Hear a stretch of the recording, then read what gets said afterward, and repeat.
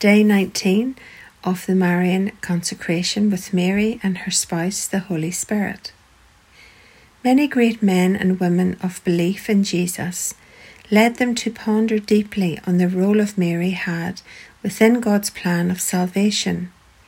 One such person was St. Maximilian Kolbe, who describes the union between the Holy Spirit and Mary as above all an interior union, a union of her essence with the essence of the Holy Spirit.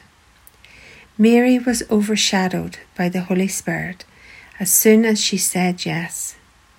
Every day she would have had to renew her belief by an act of will, living out that relationship through the ups and downs of daily living.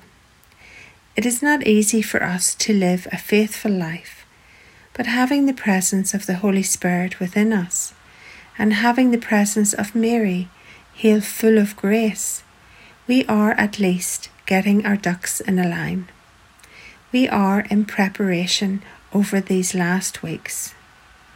Today let Mary prepare your heart to receive the divine light of Jesus in participation with the Holy Spirit.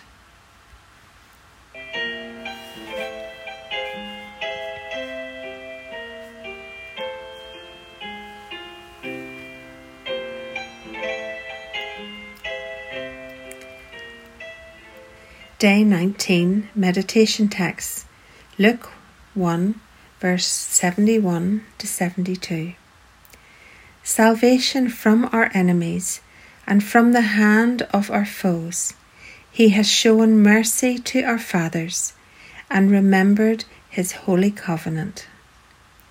Psalm 42, verse 3.